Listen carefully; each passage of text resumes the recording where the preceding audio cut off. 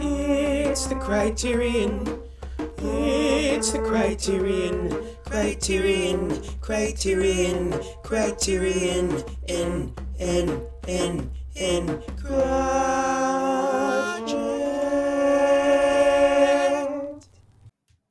Hello, everybody. Welcome to the Criterion Project, the podcast where we talk about movies in the Criterion channel and/or collection. I am Conrado Falco, and I am joined here, as always, by the great Rachel Wagner. Rachel, how you doing? I'm doing good. Please forgive my voice. I sound more sick than I am. I've just got a cold. I don't have COVID. I've tested twice. It's not COVID, but I have a I guess sexy sick voice today. Hopefully, All right, we'll let the listeners be the judge of that. yeah. Today we are talking about the movie Late Spring, and we have a couple of very exciting guests with us. It's the second time ever that we have two guests in one episode, Rachel. Isn't that exciting? Yeah, this is really fun. So we have with us the hosts of a podcast called There's Sometimes a Buggy, which is a show mostly about classic Hollywood, although there are some other movies covered there, mostly classic film. And it's a podcast that I love, but I'm going to let our guests talk a little bit more about that. Please welcome to the show, Dave Fiore and Elise Moore. Hello, guys. How you Hi. doing? Hi there. Hello. Well, thanks very much for inviting us. We're delighted to be here. Our podcast, as you said, it's true. We definitely focus a lot on 30s and 40s films. We have a sort of rotating focus on movies from each of the major studios on a yearly basis throughout the 1930 to 1948 period. But we do a lot of other special subjects. We've covered all of the films that we could watch with subtitles of Setsuko Hara, for instance. Like we do spotlights on actors, which we call acteurs. Yeah, I Yeah. chose the term classic because it's kind of amorphous and ambiguous, so anything we want to cover, we can just decide it's a classic. Right. Yeah, I think people who listen to this show will probably enjoy There's Sometimes a Buggy, especially if you're a fan of classic Hollywood films. I have to say, a lot of the films you cover on the show I have never heard of and certainly haven't watched before, so it's a great excuse to catch up with stuff that I wouldn't have watched otherwise. It's kind of the Disney model. They all their films are their animated classics. Absolutely. That's right. Yeah, the whole canon. All right, so before we get into the movie at hand, we'll go around as we do, talk about something we've seen recently that we want to either recommend or just have a couple thoughts on. So, Rachel, would you like to kick us off? Is there something you've seen recently? Yeah, I have a couple things. One interesting thing is I am covering Grease for Teen Movie Month. It'll be they I think air the same. My review will air the same day as this will post, or or maybe the week after. I'm not sure, but anyway, my review for Family Movie Night will be for Grease coming up, and I had the opportunity to go to the production, go to a stage production of it, and then also watch the movie. And the compare contrast was pretty interesting to see what they took out, what they added, different things to the movie. So I'll be talking about that in my review. So that was interesting. Another small film that I really enjoyed that I recommend is The Phantom of the Open. It's got the same writer as Paddington 2. And you can feel that. It's this movie is so charming. It's about the worst golfer in the world ever, the worst golfer. And it's played by Mark Rylance, and he is perfect in this role. I don't always love his shtick, kind of the shy, mouse-ish kind of person that he usually plays. But I really liked him for this role. It was so charming. And Sally Hawkins is great. It's just a really heartwarming, sweet family film that I think everybody will love it. It's really good.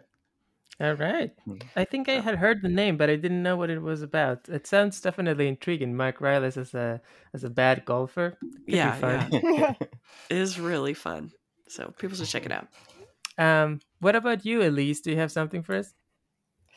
Well, we've been seeing a certain series at the TIFF Lightbox Cinema, but I was going to let Dave talk more about that because I was going to mention to you, Conrado, that I did watch Almodovar's The Skin I Live In. Oh, wow. Yeah, because we talked So, about that on the Discord for your show.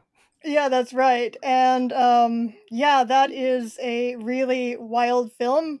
A Brazilian friend of mine recommended his movies to me, so I've been starting to pick my way through them.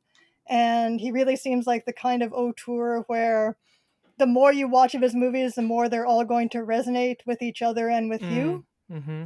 And that one, I really enjoyed the combination in it of completely wild and free melodrama storytelling, completely uninhibited with a surprisingly quiet tone. Mm-hmm. And yeah, it's got a pretty interesting, I don't want to spoil it, plot twist in the middle that reconfigures everything you've seen up to that point, and that was handled very well. And yeah, I'm definitely going to be digging more into his work after this. But you have to Yeah. have a high tolerance for boundary pushing subject matter. Yeah, that's for sure. Although this movie in particular, especially hearing you talk about it, strikes me now as a kind of a turning point for him. I think that the work that he's done since has been mostly much more subdued recently and much more, I don't know, maybe people will call it a little more prestige, a little more sentimental and more mature, maybe even. So that kind of Right. like boundary pushing subject matter has kind of receded a bit. But his earlier work, especially stuff from the 80s and the early 90s is even more so. And Skin I Live In does stand out as one of the most boundary pushing ones as well. Yeah, and actually, my friend said something similar in that he used to have wild subject matter plus wild tone, and then yeah, there's a kind of turning point where the tone becomes more subdued, Mm-hmm. and then maybe the subject matter starts catching up with that. But yeah, he's got a huge filmography, and I'm going to be digging around in it. Yeah, I'm looking forward to hearing what you have to say as you dig deeper into that. Um, how about you, Dave? Do you want to talk to us about what you've been watching at TIFF? Yeah, for sure. They've got the retrospective that has been making the rounds. I've seen, I know last year it was showing up. I think it was last year in New York, but the Kinuyo Tanaka, like all six of her films, she's Japan's first female director, and of course one of the first female directors who really got a chance to work in a studio system at all. There's Dorothy Mm. Arzner in Hollywood in the 30s, and there's um, Jacqueline Audry in France around the same time as Tanaka, and that's about it during that sort of, the first 20, 30 years of And sound. Ida Lupino at the same time. Oh yeah, sorry, of course. Ida Lupino, how could I forget? But yeah, so and we've seen four of the six now. We've got the fifth one tomorrow night. They've all been really impressive so far. Probably Forever a Woman is the one that most people will isolate as the best, I think. Mm-hmm. It's quite a film. We just did a Daniel Day Lewis actor series Mm-hmm. on our podcast, and this movie kind of reminded me of My Left Foot crossed with something like Betty Davis in Dark Victory, but with its own special boundary pushing twist. Yeah. Oh wow. And don't want to do spoilers, but Yeah, well, anyone that comes to it will know right off the bat it's based on a autobiography written the year before, was published the year before, of a woman who died. She was just becoming a prominent poet and died of cancer, and goes through all kinds of, you know, hellish turbulence during the last year of her life. And but finds a way to spiritually triumph yeah, that is unusual. yeah. And there was the cinema was soggy at the end of it. There were people I have Mm. never heard crying like that or discussion of crying like that in the bathroom afterwards. It So Oh was wild. wow. And that movie, actually, just to tie it back into Late Spring, it stars the woman who plays the divorcee best friend in Late right. Spring. Oh, So no kidding. yeah, So, the name of the movie again is Forever a Woman, is what you said? yeah, or The Eternal Breasts. It's also called Okay. that. All That was right. the original name of the book, I think. Mm-hmm. Yeah, it's a much better title. I don't know why they translate it any other way. Yeah. Well, there's a little bit of a puritanism with a title like that, I guess. For sure. Um, Yeah. wow, that sounds very interesting. I'll sure be in the lookout for, because I haven't heard very much about that director, which, another sign of kind of like the sexism that still persists. Did you already mention, Dave, her career as an actress? Oh yeah, well she's a hugely popular actress, right? So she worked in almost all of the important Mizoguchi films and everything. And she was like the big Mizoguchi star. Unfortunately, he was the only director that did not get behind her decision to want to direct. Oh, Ozu, Ozu was gifted very. her a script. Narusa as well was involved in helping her put together a crew and get deals and see what she could do. And obviously, she kind of took hold of it as the 50s went ahead and started to develop her own mm. team. But yeah, she's a pretty amazing actress as well. So And for the people listening, the name of the director is Kinuyo Tanaka. Again, if people listening want to check it out, or if you're in Toronto or somewhere where the retrospective's coming and you want to catch some of these movies, I know that I will definitely be on the lookout if they ever make their way back to New York in any kind of way to the repertory theater. Um, as for me, the movie that I watched most recently was I watched the Wes Anderson movie, The Grand Budapest Hotel, for the first time since it came out, and which I was surprised to realize that because I really loved it when it came out. I saw it 3 times, but then I hadn't seen it in the years since. Um, and Rachel knows that I am a big Wes Anderson fan, and I watched this again, and I loved it all over again, and I had a great time. And I don't know if I have too much to say about it other than it holds up pretty well. But I wanted to bring it up because I'm curious, because I don't think I know how any of you three, including Rachel, my co-host, feels about this movie or about Wes Anderson in general. Rachel, you liked his animated movies a lot, but I don't know how you feel about this one. Yeah, I liked this movie a lot. I certainly liked it better than Birdman, that's for sure. Oh, sure. Yeah, but we're bringing us back to the Oscar wars of 2014. Yeah, I think that this movie works really well because it's not trying to be realistic. And for me, the Wes Anderson films that have a little bit more realism don't work as well. Like, I'm not the biggest Rushmore fan. I know, like, shocking, but I don't know.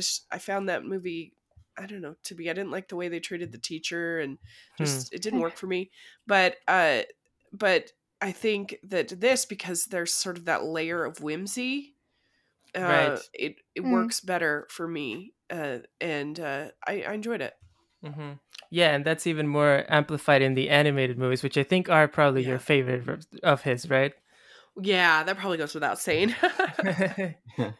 Yeah. But I like this. Moonrise Kingdom is probably my favorite of his live action films. Yeah, yeah. I mean, I like all of them pretty much, so I don't know if I have too many interesting things to say about it. But I also don't know, Dave and Elise, how you feel about. I don't think I've heard you mention him before in your podcast, and I get the feeling that maybe you aren't the biggest fans.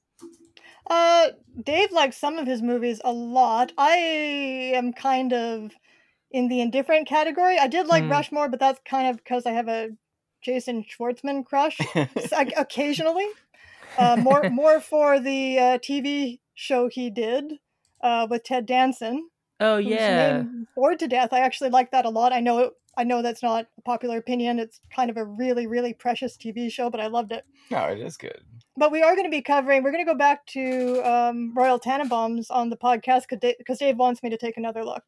Yeah, that's my favorite one. I don't know. I don't think that that's a very uncommon opinion. Mm-hmm. I guess I'm one of those people, right, that was really on board with Wes Anderson. I liked Bottle Rocket. I liked Rushmore. I loved Royal Tenenbaums. And The Life Aquatic, I was like, no, I don't like this very much. And I think that's the divider, right? Would you say that that's true? Like, that's the real Wes Anderson heads liked Life Aquatic, and they'd say no, because you didn't like it because you never got Wes Anderson. You thought he was something else, right? That's what people would Hmm. tell me at the time, anyway. Yeah. But I it's not like I hate any of his movies. I've always enjoyed them when I see them, but Mm-hmm. I never got to the point of loving them as much as the Royal Tenenbaums again after that. And we Mm-hmm. saw, Elise and I, we saw Grand Budapest Hotel. That was like during the early days of our relationship. We went on a date to see I it. all I remember is that it looked beautiful. Yeah, of Mm-hmm. course, of course. Mm-hmm. And a lot of memorable sequences in it for sure. Yeah, I mean, it's an interesting movie. And Yeah. yeah, I've never really felt like, oh no, yeah, Moonrise Kingdom 2 has a lot going for it for sure. So, Mm-hmm. I do think that there is definitely. I'm almost willing to say maybe kind of like a generational or historical Yeah. difference. I think the fact that I didn't know about him until some of his movies had already been out for a while, I think changes it. I think the kind of discovering him with Bottle Rocket or Rushmore and then seeing how he changes. I think a lot of people got disappointed a little bit with right, that. They were expecting something else, and I know a lot of people who feel that way. And then there's other people who I think came to it later on and then just had his body of work already kind of signaling where he was going to go that feel a little differently. That might be something to explore further and for see sure. if that's true. um, but anyway, that brings us to the main topic of the episode, which is the movie Late Spring. This is directed by Yasujiro Ozu, the one of the great Japanese auteurs. It's from 1949, and it stars. This is important. It stars Chishu Ryu. It plays a kind of like a old man. He's 56, which I guess it's life expectancy wasn't the same back then, and now you say 56 and I don't really necessarily think an old person, but Hmm. he's an older man, and he has a younger unmarried daughter played by Setsuko Hara. And this is why I wanted to have you guys as guests on the show, because like you were mentioning before, you've done a number of retrospectives focused on actors on your um, podcast, including Daniel Day Lewis, and you're doing one on Gene Arthur now, I think, right? They just Mhm. started. But one of the ones you did a couple years ago was Setsuko Hara, so I thought that was a great opportunity to have you guys come on the show, and maybe you can give us a bit of a overall view of what you think of her as an actress before we start getting into the movie proper. Kind of like the takeaways from that great retrospective that you guys did. Wow, we have a lot of thoughts about Setsuko Hara, Setsuko Hara as an actress. Um, what can we say? So she had a long career, beginning before the war in Japanese cinema, and then started hooking up more with the very famous auteurs afterwards, including, in addition to Ozu, Neruda, and even did a film, an uncharacteristic film for both of them with Kurosawa. Yeah, the only Kurosawa film that I can think of that really centers on a woman's experience. And it's great. It's absolutely Yeah. great. Um, she had a sort of nickname in the Japanese press, the Eternal Virgin, that we Mm. may want to discuss as we're talking about this film, although it's not quite true. She never exactly. She always plays someone who's either getting married or has been married in Ozu's films, and Right. we, in the limited amount of films we were able to see, which were only the ones that were translated that have English that Mm. have English subtitles, Mm-hmm. um, we still saw her do roles that were radically different from that. So she could have gone in another direction. But after she hooks up with Ozu, a lot of her films become about exploring that idea of this sort of perfect woman who has maybe a kind of ambivalent relationship with the idea of marriage, Mm. and is in some way beyond sexuality, but that again, that's kind of a cartoonish version of the reality of her roles. Mm-hmm.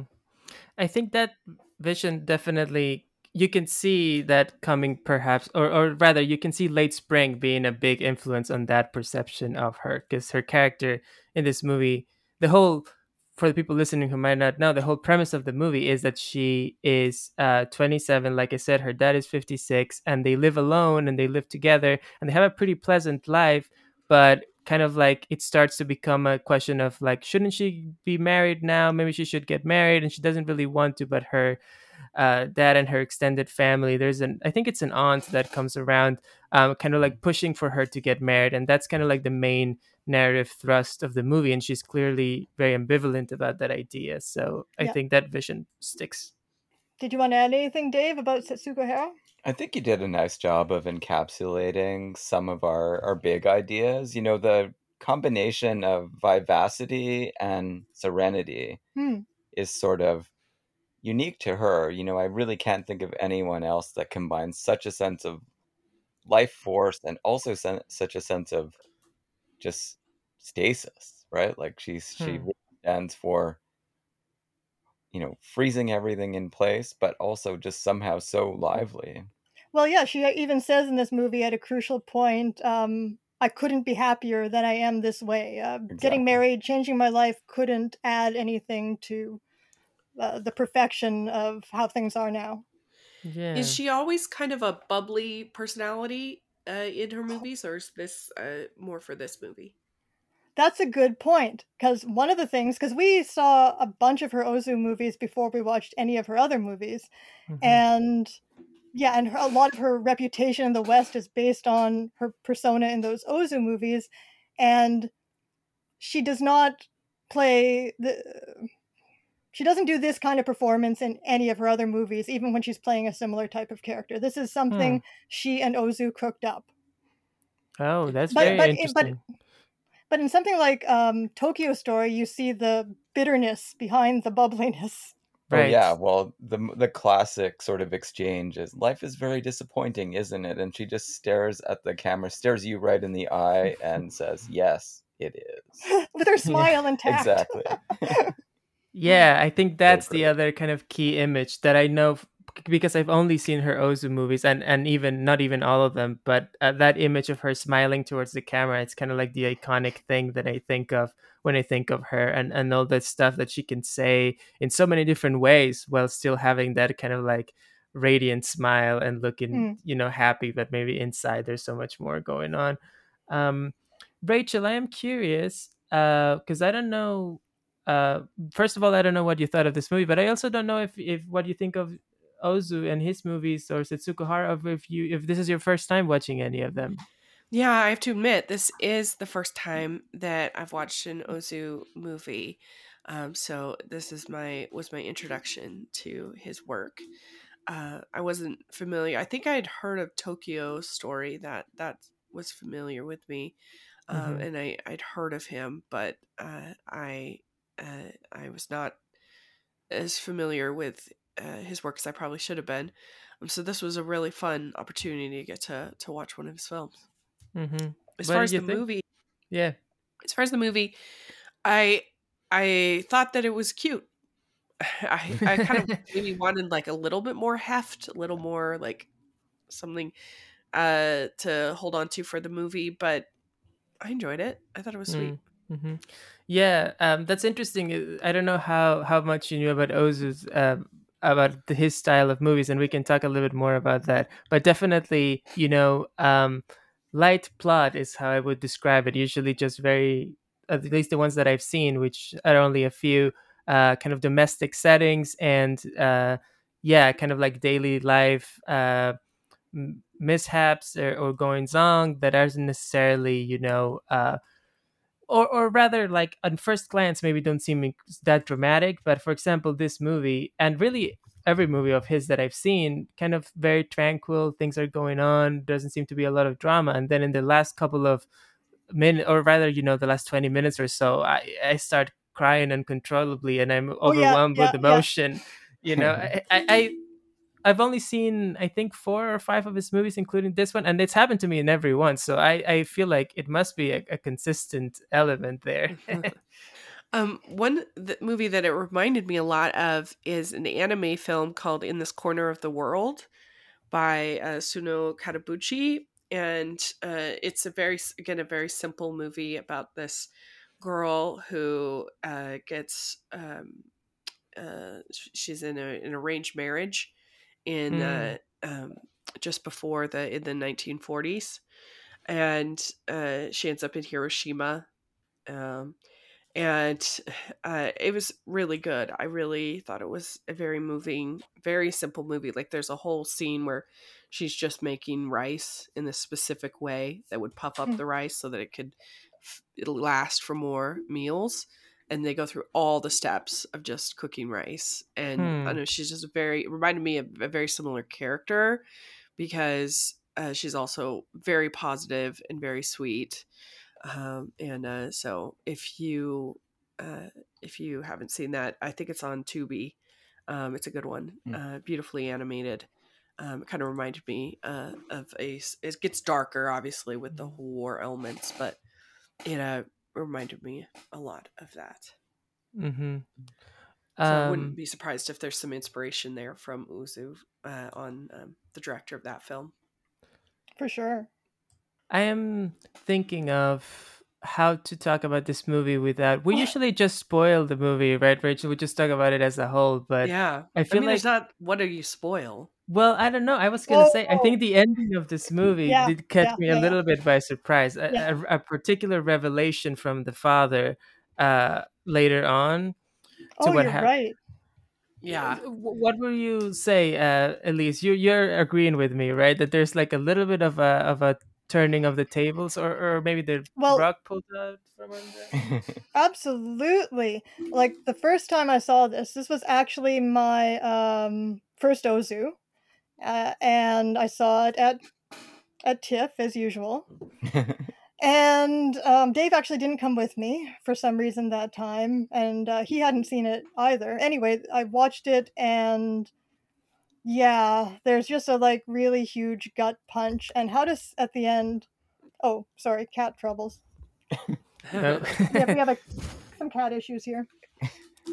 Okay, and yeah, but how to talk about it without spoiling that? I guess what I'd say is that the movie seems to be about the daughter and the ambivalence that she's experiencing about marriage and about kind of transferring her primary affection from her father, this that she's retained into adulthood from childhood, transferring it onto someone else, and not really understanding why everyone societally and why the narrative of the romantic comedy needs her to do that so much, because she doesn't agree, right? But the narrative needs her to, and the society needs her to, right? And so you think that the movie is all about that. And then at the end, you realize that the movie is actually all about the father. Well, I mean, you could make the argument that the father, what he does is kind, is for her own good, because it's pushing her to make this change. You know, that she's resistant to the change, but she does like. It's not like she dislikes this Sadake. It's not like she dislikes him. She does like him. She thinks that he's a lot nicer than she expected. Yeah, I guess so. I mean, I don't know. The thing for all of this for me is that everything that is going on, I'm taking with a huge grain of salt, because I feel like, especially towards the end, after everything reveals itself and what the dad was doing, trying to, like Rachel was saying, trying to help his daughter, but also all the implications of it. I look back on all these moments where they were saying things about each other, about how they felt about her getting married, and I can tell if they were just saying it to be nice to the other person, if they were saying because they wanted to, or if they really felt it. And that's, I think, the thing that was so crushing for me towards the end of realizing this whole thing of like how pressured they were, despite them having a perfectly fine relationship between the two of them, that there was this societal but also oppression within them that wanted them to do right by the other person, and but they weren't fully communicating, I guess. And yeah, and Dave and I were talking on the podcast when we covered this movie about how there's this sort of turn of the screw ambiguity, and every time you watch the movie for me, it feels a little different where I land on this as to whether he, as the voice of society, has done the right thing or not, and therefore making his sacrifice worthwhile. Right. Yeah, and I Because guess oh, go sorry. ahead. No, go ahead, Dave. Well, the thing is, whether you ultimately decide he did the right thing or not, I guess the movie, it can be about that decision and the benefit that it will bring to her in the long run, and it still is not willing to look away from the cost of that, right? So any change from a perfect situation is going to feel wrenching. And even if you think, I just really love the way it sets this up, right? So the husband, the new marriage that she's going into, is probably going to be very happy in the long run. And that doesn't change the fact that this is still a tragedy, because the relationship that we have been observing, and the one that is outlined at the beginning of the film, is irrevocably changed or gone at that point. Yeah. And one thing that Ozu will do as he goes along, and he works variations on this, the final film of his career, An Autumn Afternoon. Have you seen that one, Conrado? I haven't. That's one of the ones I haven't seen. Yeah, it's a really good one to watch soon after watching this one, because Ozu, I mean, my take on Ozu's career is he gets, this is as joyous as he's going to get, right? He's reached a kind of equilibrium in this film where the balance between life force and pessimism is exactly right, I think. That's why it's my favorite. But on the other hand, An Autumn Afternoon is an incredibly wrenching experience too. It's the same scenario. He's older, but he's the dad, and he's got this daughter, not played by Setsuko Hara, but she's also very good, the actress. But the relationship is not nearly as equal there. And everyone is a lot more drunk. It's just so much more depressed, the whole environment. Oh, wow. And they're pretty drunk. The men are pretty drunk already in this movie, so they get more drunk as the movies go on. Yeah. I did think that the performance that went on so long. I couldn't believe how long it was. 7 minutes, I think they said in the commentary. Yeah, it was really long. That was also, I don't know, maybe Dave or Elise, since you have more history with this movie, was wondering when that was happening. Obviously, it's a long extended sequences where they go to see the snow play, and part of what is happening there is that the woman that the dad says he will marry if his daughter gets married, right? Because the question is like, if my daughter gets married, or rather the daughter says, I can't get married because what would my dad do? And the dad says, well, I can marry another woman, and that woman is in the audience, and there's a little bit of like looking at her, but it is such an extended sequence, and we spend so much time with the no performance that I was wondering, what do we make of that? Like, why is that in the movie such a long scene? Well, first of all, every time I see that, it reminds me of, I wish they'd do a no play in Toronto, because if that's happened while I've lived here, I haven't found out about it, because I actually really love the idea of no. Maybe actually watching a whole performance, I would suffer, but I love the idea of it. I've read a bit about it and stuff, and I love this sequence that we see here in the film. But yeah, I also felt the length of it. I'm like, why is this going on and on? I don't know, Dave. Like, after listening to the commentary, it was the Criterion commentary that you were listening to, right? Yeah. After listening to the commentary, I wondered if it was something like critics talk about Ozu's Zen sensibility, and maybe it's something like like a crucial moment for that for me is when they're at the retreat at the Zen temple or whatever it is toward the end, and that's after they have their really emotionally charged exchange where she says, I don't want to change anything, I want to stay with you, and he gives her the whole pitch, the whole heteronormativity pitch, right? And then they're just lying there, and she's staring at the window, and you see the trees, and you see this vase, and he comes back to it twice. And I wonder if it's just some sort of reminder that a world exists outside of the heads of these characters. And you get that at the end too with the final image of nature, a reminder that as intense as this inner drama these people are experiencing is, that there is still a beautiful, strange, semi-ordered world of art and nature out there, that this all takes place within. So there's a kind of serenity within the drama. I don't know, Dave, what do you think? Yeah, and there's also just the fact that it creates an incredible pressure cooker, right? Because she sees this, she sees these exchanges going on between her dad and this other woman that she really resents, and she wants to freak out. Mm. And the no play just goes on and won't let her, right? She Right. can't leave the theater, and she can't cry and act out in the way that she wants to. Yeah. And we I think he does need to make it an extended sequence so we can really feel that these pressures exerting themselves upon her. Mm-hmm. It's And like, I here, think it would be like an opera scene if it went on for 7 minutes, an opera, like glances exchanged at an opera, passions going on in an opera in a Western right. context.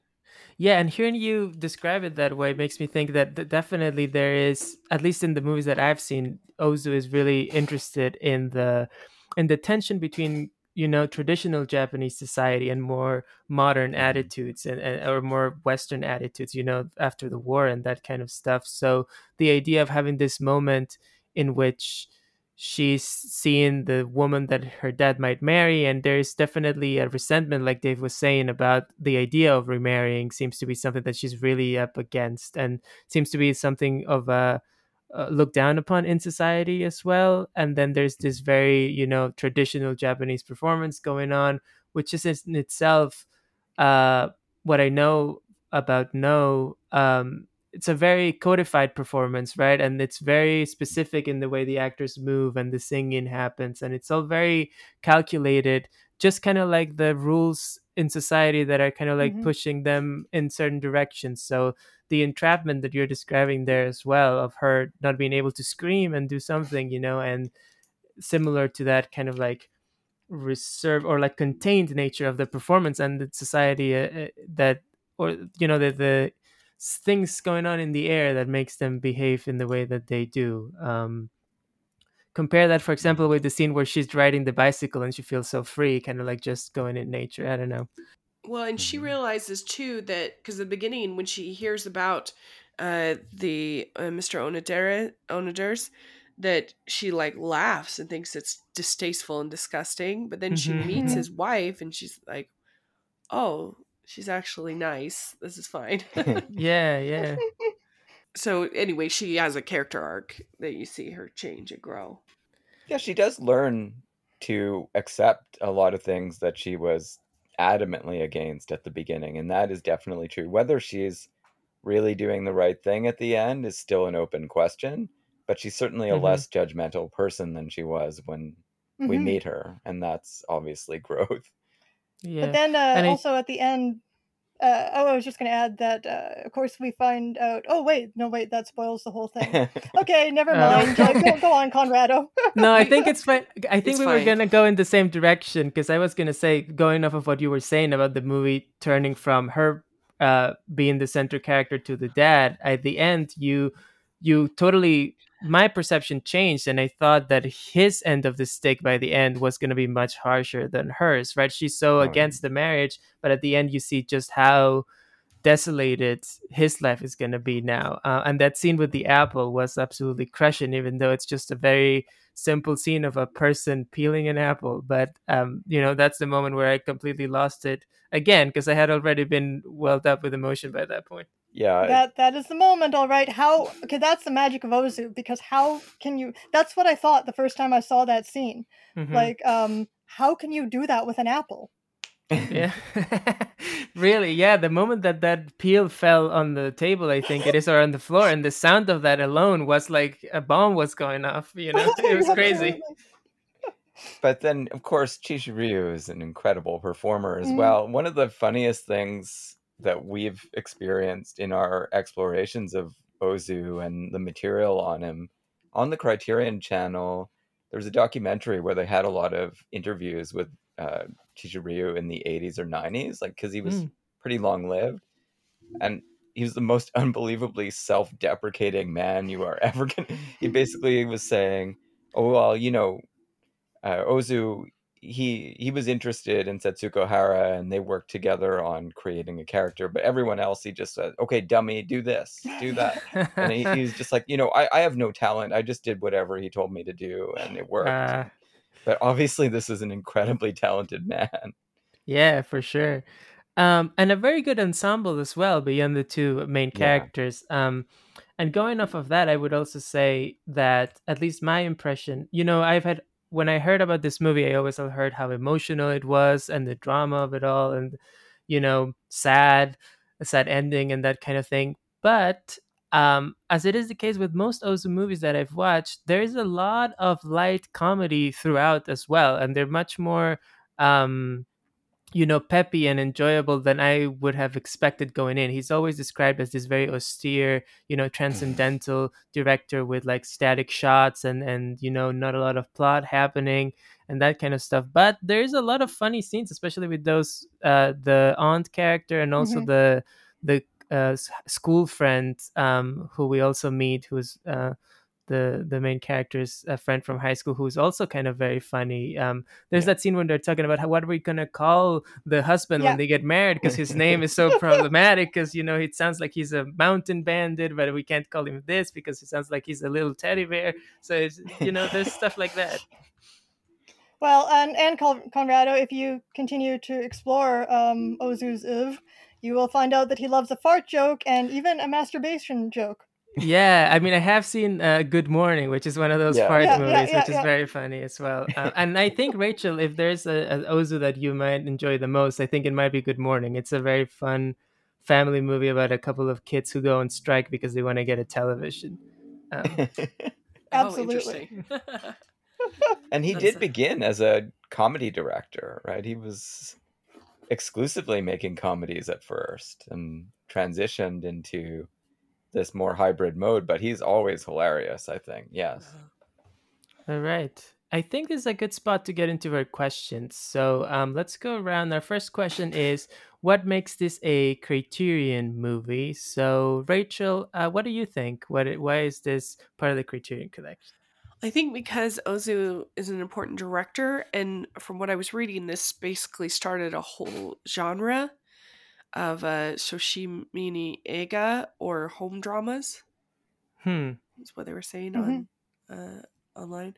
So I think that, anytime there's sort of a new or landmark filmmaker, I think somebody who starts something new, I think that's important to have on the collection. Yeah, and I, from what I was reading, also this seems to be the beginning of that mode for Ozu, which is the one that people like Dave was saying that we are most familiar with. And I haven't seen any of his movies before this period, so you were saying that they were more comedic in style, but this is definitely the kind of style that we are most associated with him, and he's more remembered for those domestic dramas with that, a little bit of comedy, a little bit of melodrama, and very poignant endings. So I can totally see what you're saying, Rachel, and I think I agree with that. How about you, Elise? What do you think? Well, I guess I just add that it's also the start of his very fruitful collaboration with Setsuko Hara. Oh yeah, great point. And she being a major post-war Japanese actress, and really shows what the two of them were able to do together. I don't think his work would be the same without having met her, and she herself retired after Ozu's death. Yeah. Oh wow, I did not know that. Dave, do you have anything else to add to this conversation about why this is a Criterion movie? Yeah, I guess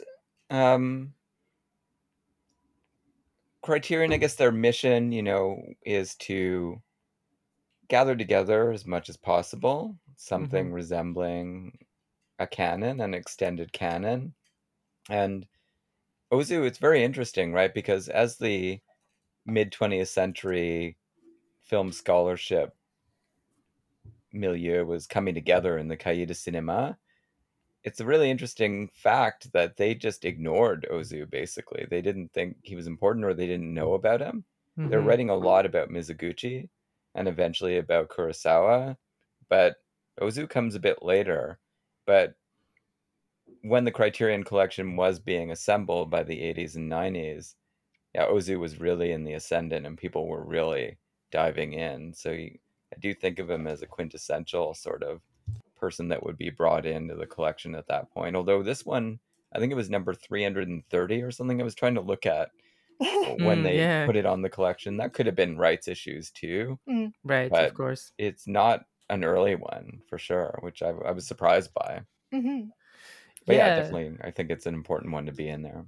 I think that's a good point because the one that, when I was growing up getting into film, like Rachel mentioned before, the one that gets mentioned all the time was Tokyo Story, and I Yes. know that Roger Ebert, who's obviously a very accessible film critic to people who are getting into film, he would mention Tokyo Story a lot and he would put in his best movies of all time lists and whatnot.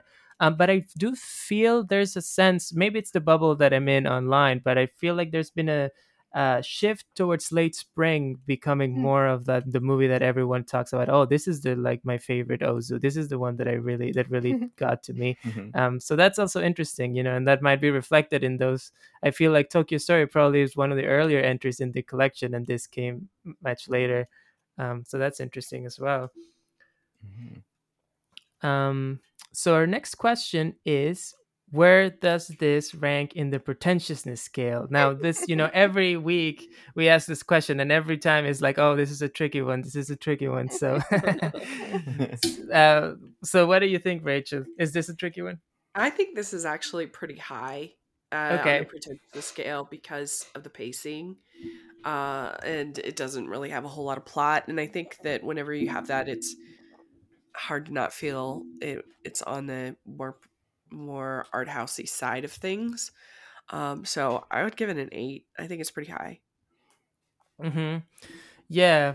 Okay, that's interesting. That's interesting. I would say that I sense what you're saying, and I do agree that there is, especially in the movies that I've seen from Ozu, a attempt at being pretentious in the sense of like wanting to say something kind of profound, right? What I do love about them though is that these kind of like very deep and profound feelings are couched in these very simple scenarios and very day to day happenings that don't feel necessarily so huge and big, right? The lack of plot, I think maybe like you're saying, makes it a little less accessible to some people, but I also think it makes it a little more approachable in terms of like bringing down the pretentiousness. So for me, it's a tricky one, and I'm not really sure where I would land. What do our guests think about that?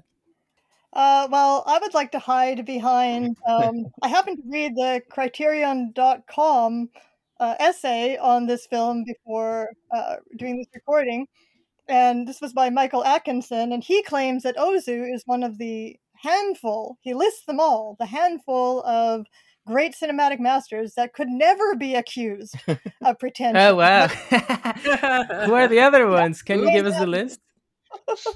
Oh, well, there was Renoir, and I think I could make a case for that. Bresson, I'm having a problem making a case for that. Okay. But I have no idea what criteria he was using for that.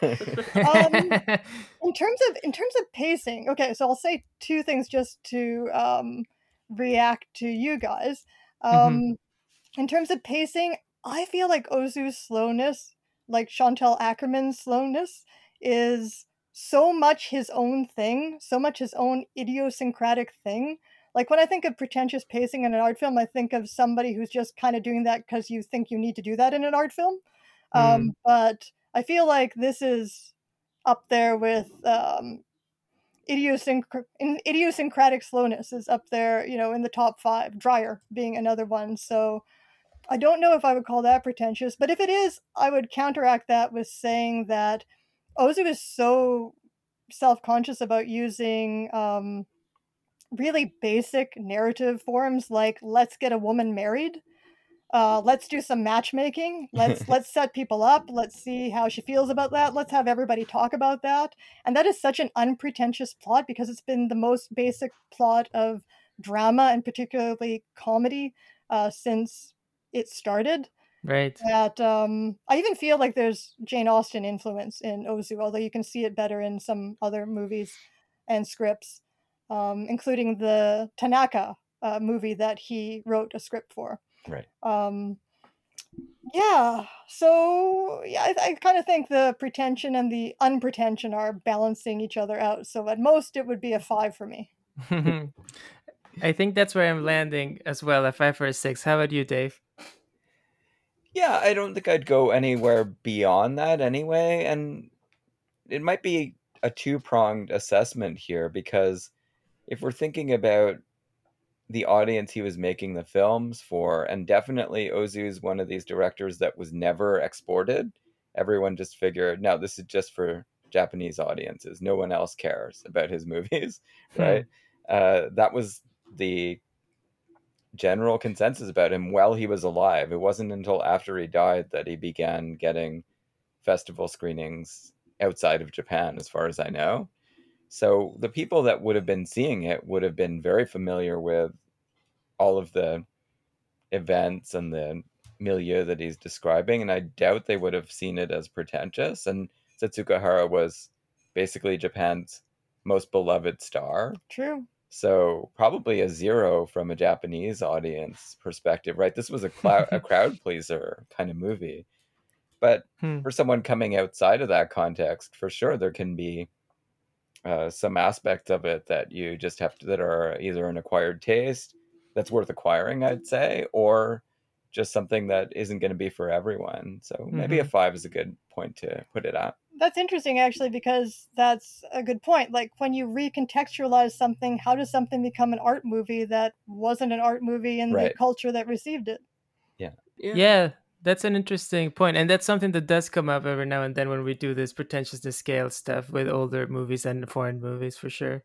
Yeah, I mean, I still enjoyed it. It's just, I don't know. I just felt like it's more of those movies that you kind of have to work a little bit to enjoy, if that makes sense. Yeah, totally. But that's good points.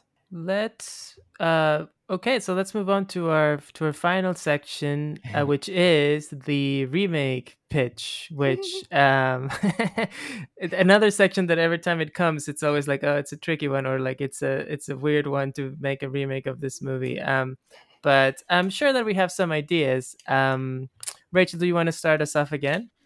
Well, I didn't have anything too creative this time, but I feel like if you were going to remake this movie, you definitely want to have Hirokazu Korida direct it. I feel like he would be a perfect fit for this. If you look at Still Walking and some of his other films, I feel like they have a very similar Shoplifters, very similar tone and pacing and feel, and I don't know, that would just make the most sense to me. Yeah, and you do love Koreeda, right? I love Korida. Yeah, I think he's brilliant.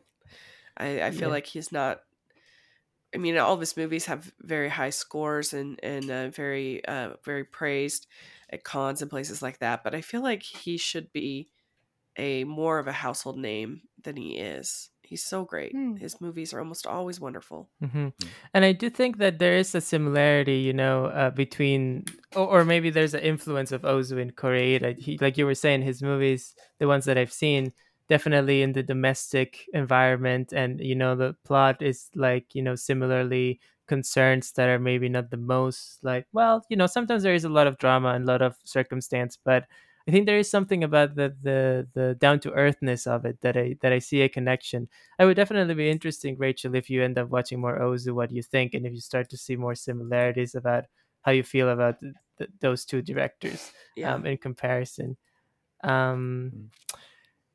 I don't know what I would say for a remake, so I'm just going to be a bad host and throw it to our guests and put them on the spot to see. But you were saying that Autumn Afternoon, that later movie, and Ozu, of course, something that people talk about him a lot is that he repeats plots and he repeats the setups of his movies a lot of times. So could we call that a actual remake of Late Spring? Oh, yeah, for sure.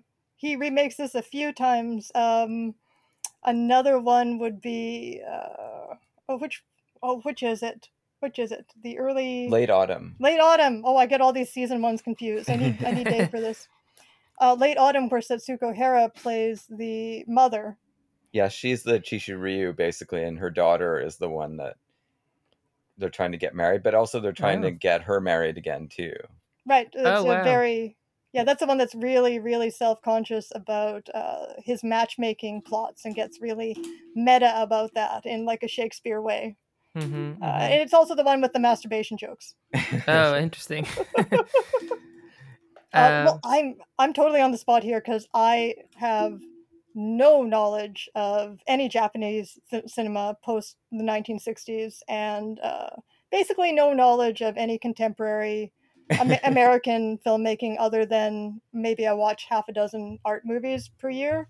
Um, I had to think. I could only struggle to try to think of like an American remake. Dave, did you come up with anything? My idea, I guess, was sure if it was being made by Hollywood around now, let's say. mm-hmm. My idea was to translate it into today's culture. It would be maybe more interesting to make it a roommate pairing that's perfect, Oh, basically. Platonic roommates. Maybe Mm. one of them is a little older or has already had some kind of transformative romance that ended. Maybe the partner died or something, and they've settled into this incredible roommate relationship. And, the Setsuko Hara character is confronted with this choice where, people seem to think it's time for you to have your romance as well, and doesn't really feel like that's necessary, but the older roommate feels like they have to help it Mm. happen. I could see it maybe being cast with someone like Saoirse Ronan, or Oh, sure.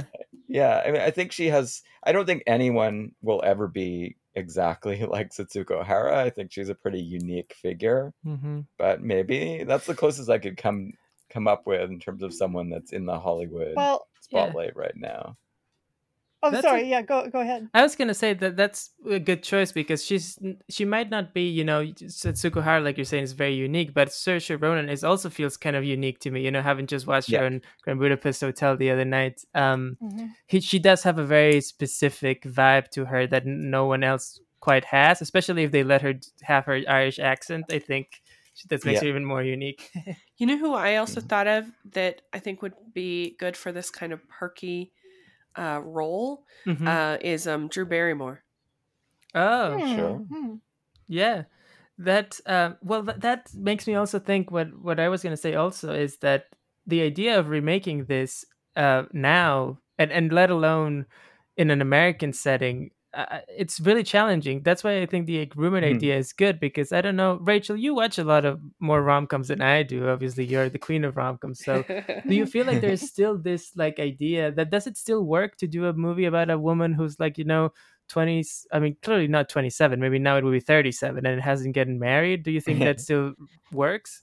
I totally think it still works. I mean, if you look at the recent revival of Company on Broadway, getting tons of acclaim, winning Tony Awards, and they gender swapped it so that it was a woman who's playing who's Bobby, who is 35 and unmarried, and Mm-hmm. it's the sole focus of all of her friends, giving her advice and all Yeah. this stuff. And so, yeah, I think that plot still holds true. I mean, it's still, I think, socially expected that Yeah. Hmm. women get, and particularly women, get married. Right. Or like I think there's a little bit of a, oh, how sad is it that this woman is not Oh married yeah. at a certain age, right? Whereas, right, Mhm. the company is a great example because that's originally the character is a man, and that totally doesn't work anymore, right? A man who's 35 and unmarried, everyone's like, oh, of course, just another dude who's having a great time, probably, Right. But with a Yeah. woman, it is different. Um, the last thing I was going to ask, since since Elise was mentioning that she doesn't watch that many contemporary movies, was like if you could somehow travel back in time and have a classic Hollywood actors and directors from the 30s or 40s, which is your specialty on your podcast, be able to remake this movie or try to do an American version of it, do you have someone that you would choose for that?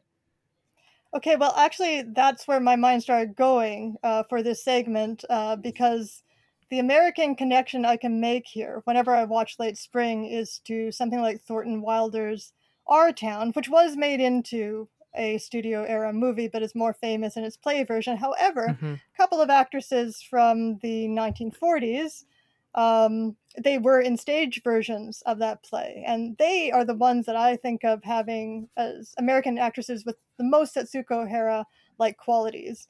That would be Teresa Wright and Dorothy McGuire, both of whom we will in future be covering on our podcast. So those are the people I'd nominate to be her character, Dave. But what do you think about the rest of it? Yeah, I mean, who would play the Chishu Ryu character? Oh, I had a lot of trouble with that. I could not come up with anybody who had, like Frederick March plays Teresa Wright's father in Best Years of Our Lives, but does he have, I don't think he has Shishu Ryu characteristics. No, he's pretty unique in his own right.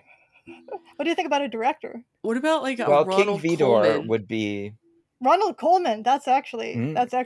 Yeah. He would have been good. Yeah. And for the director, I mean, we do know that Ozu was absolutely completely obsessed with at least one King Vidor film, which was The Stranger's Return, which is one of my very favorite films too. And King Vidor may be my favorite director if I had to pick one. So I would give him a crack at it for sure. And yeah, they could have made an interesting... And I love the Our Town connection. I do feel like Setsuko Hara is such an Our Town heroine. Yeah. I love Our Town. Can you talk a little bit more to that connection? Are you thinking kind of the idea of marriage and then kind of looking back on it with melancholy eyes? Is that what's going on? That's absolutely what it is. The idea of marriage as this transition, particularly in a girl's life, that's just absolutely momentous, and how she doesn't want to move forward, right? There's this ambivalence about moving forward into a new phase of her life, and of course in Our Town that has the added weight of what happens to Emily. Right. Reflecting in the graveyard. Yeah. That's a great point. Yeah, and that ending also, very reflexive and very kind of like somber in a way that the beginning of the play doesn't maybe foreshadow quite as much. Kind of like this movie, I would say. So that's a great connection that I hadn't thought about. All right. Is there anything else that you would like to say about this movie, about Ozu, about Setsuko Hara before we wrap up? Dave and Elise, do you have any final thoughts? They're fantastic. Yeah, that's all I could say. One of my very favorite films, and it was great to have a chance to talk about it with you. Mm-hmm. Yeah, and just watch everything Ozu does from now on at this point, and it will all become more richly rewarding as you put all the connections between the movies together. And on our podcast schedule, we're actually going to be covering all of the earlier ones too eventually. We've got our plans scheduled to 2035. So yeah, very ambitious planning, unlike the Criterion Project, which scrambles every time. What are we going to do next time? Well, that's great too. You know, there are pluses and minuses to both ways of going. Of course, yeah. There's also the ability to change plans last minute, of course. But I was gonna say also on your podcast, obviously you did this whole Setsuko Hara retrospective, and those episodes are all up. So if anyone wants to catch up with her career and listen to those episodes, they're available as well. Yep, absolutely.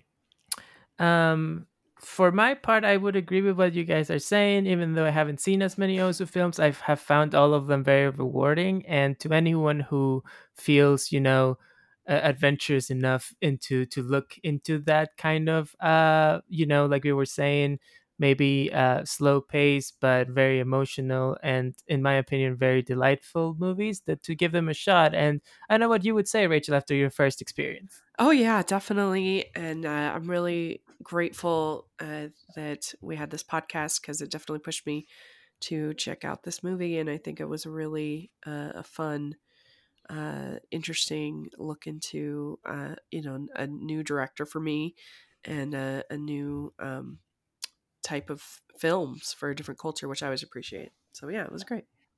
Of course. All right. So, with that in mind, Rachel, will you tell us, please, what are we going to do next episode, which we have planned very far ahead and we knew from the beginning? What is it? What is our next episode? So we are going to be talking about Richard Linklater's film Slacker. I have not seen this. This is a blind spot on my Richard Linklater fandom. I really enjoy his movies for the most part. I think this might be the only one of his movies I have not seen. So I'm excited. This is, I think, his first movie that started it all. So it's gonna be fun. Yeah, I also haven't seen this movie, despite also being a big fan of Richard Linklater, and also very for the the keen eared listeners will know that this will be the first time that we cover a second movie by a director that we have covered before. Richard Linklater is going to be our first two-timer, so that Yeah. might be exciting and momentous, and we will talk more about him next episode. In the meantime, Dave and Elise, thank you so much for being on the podcast. It was a great conversation. And would you like to remind the audience listening where they can find your podcast and all of your stuff? Yeah, you can definitely. I mean, the link for the podcast, it's actually doesn't really correspond to the name of our podcast anymore because we started as a time travel podcast. So we were covering all time travel films. So that's what the website is. But the podcast is called There's Sometimes a Buggy. It's timetravel.libsyn.com. So you can find us there or just find it on Mhm. And the podcatchers. yeah, and the link will be in the description of the episode for anyone who wants to click on that. Excellent. And the subtitle is Irresponsible Opinions About Classic Film. I realized I didn't say that at the beginning when I was talking about classic film. Right, because we're not authorities. No. But you do make a great podcast, a lot of great movies and classic movies being covered. And right now, you, like you were mentioning, you were doing your studios year by year series as well as a Jean Arthur a tourist overview, which should be very exciting. We covered one Jean Arthur movie in the past, The Talk of the Town, which got me curious to see more because I felt back then that she wasn't in it as much as I wanted. So, or maybe she wasn't the biggest impression. So I'll be curious to watch along with that series. And Yeah. anyone else listening, I'm a big fan of her, so I'll definitely be tuning in. So Oh, Dave is the biggest fan, so that should be good listening for you. cool. Great. In the meantime, okay, Rachel, where can people find you? You can find me at Rachel's Reviews, all over social media, iTunes, YouTube, and on Rotten Tomatoes. And also check out the Hallmarkies podcast. We have a lot of fun over there, talking all things Hallmark and rom-com and holiday, and Christmas in July is coming up. So that's going to be super fun. Fantastic. You can follow me on Twitter at CocoHitsNY. That's also my handle on Letterboxd if you are on that. And you can follow the podcast at Criterion Pod on Twitter. And if you enjoy this episode, if you enjoy listening to us, please leave us a rating and review on iTunes. That will help us find more listeners. Thank you, everybody, for listening. Thank you, everybody, for being here and having this great discussion. And see you around. Bye, everyone. Thank you. Bye.